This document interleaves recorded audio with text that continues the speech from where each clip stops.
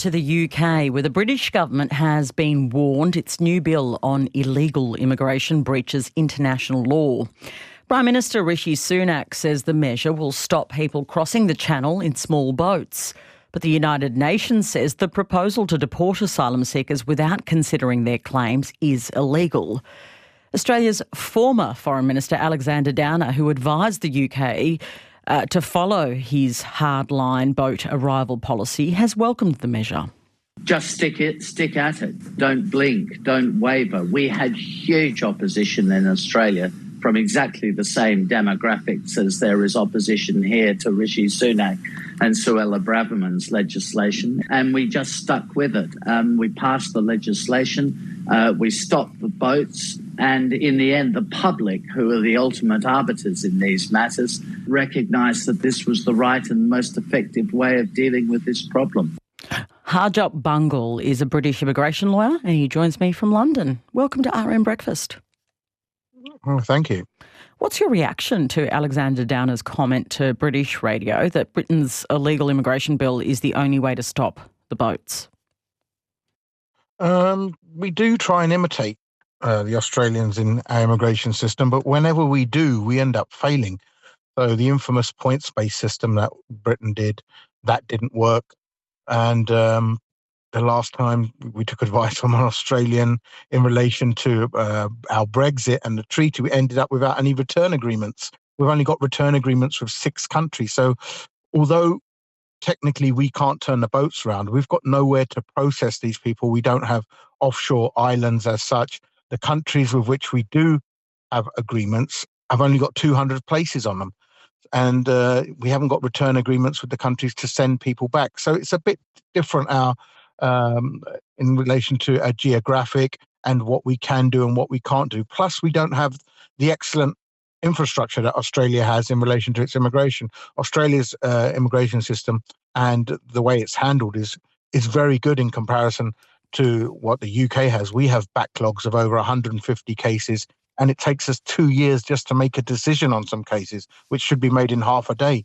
So the infrastructure isn't there technically to try and imitate what the Australians do. What exactly does the UK government's bill on illegal immigration propose? It actually proposes that it's going to detain people on arrival and then up to 28 days without bail and attempt to process them within 28 days, which sounds achievable, but in practice probably won't be. Because in relation to after you've made a decision on cases, the problem is removals. Since 2010, we've had a massive decline in removals. So in about 2010, 11, 12, we were sending back about 60,000 people a year.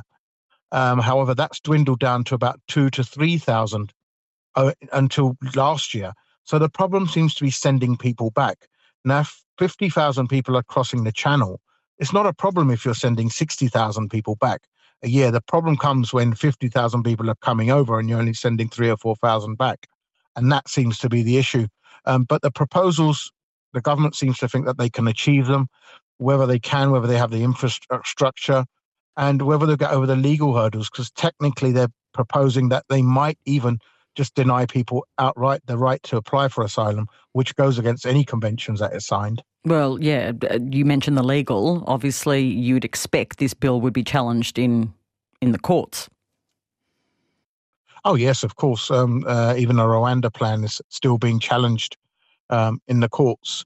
And even the courts of this country, of the High Court of the UK, actually said that you have to accept asylum claims and decide each individual claim on its merit. And while the government won the recent case on a Rwanda ruling, but it doesn't seem, according to the government's own internal leaked documents, that there might even be a flight going before March 2024. So there will be challenges to this, and let's see if it gets past that. And by the time the challenge is decided, we might even have a change of government and the whole policy might change. Well, what has the opposition said about the policy? Well, the opposition has said it's not workable, it's not practical, and, it's just the same of what was introduced. And a similar policy was introduced in 2021. And under that, only 21 people in the last 2 years have been removed under that policy, under the inadmissibility policy. So practically it looks like it's more of the same, and that's what the government is saying. And the government is saying that this current government, which has been in power for 13 years, is responsible due to the fact that the removals have dropped under it, and under the previous government before 2010, that removals were at record highs. You mention a change of government. There's a lot of politics in talking about borders and boats. Well, there certainly has been in our own country. How is this playing out politically? Yeah, I mean, it's garnered quite a bit of support. There's been a growing anti-immigrant sentiment in the UK, and it's garnered support amongst sort of a right-wing base of the Conservative Party and parties such as UKIP and the newly formed Reform Party, and even some part of the former Labour voters. And immigration is a big issue. It always ranks in the top 3 over the past few years as polling, and it seems a big, big concern. So the idea of controlling our borders, that was one of the reasons for Brexit. And the whole thing was meant to give us back control of our borders. However, practically that hasn't happened. So any way to tighten immigration, I think, is received quite well by the public. What the public don't like is when promises are made and not delivered upon. And that has been happening over the past 5 or 6 years. And I think this is sort of last chance saloon for this government to deliver upon its promises. It's very interesting, particularly how much is borrowed from our architecture. Thank you so much for joining us. Thank you very much. Harjap Bangal is a British immigration lawyer, and you may have noticed the Stop the Boat slogan being used now by the UK Tories. ABCRN helps you understand the world. Find more of our stories on the ABC Listen app. Hey podcasters, just wanted to mention, if you're looking for more stories about the law and justice without a whole lot of legal jargon, check out the Law Report on the ABC Listen app or wherever you get your podcasts.